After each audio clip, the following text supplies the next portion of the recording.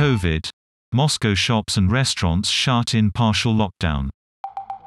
Russia closes non-essential services and sends workers home amid record COVID deaths.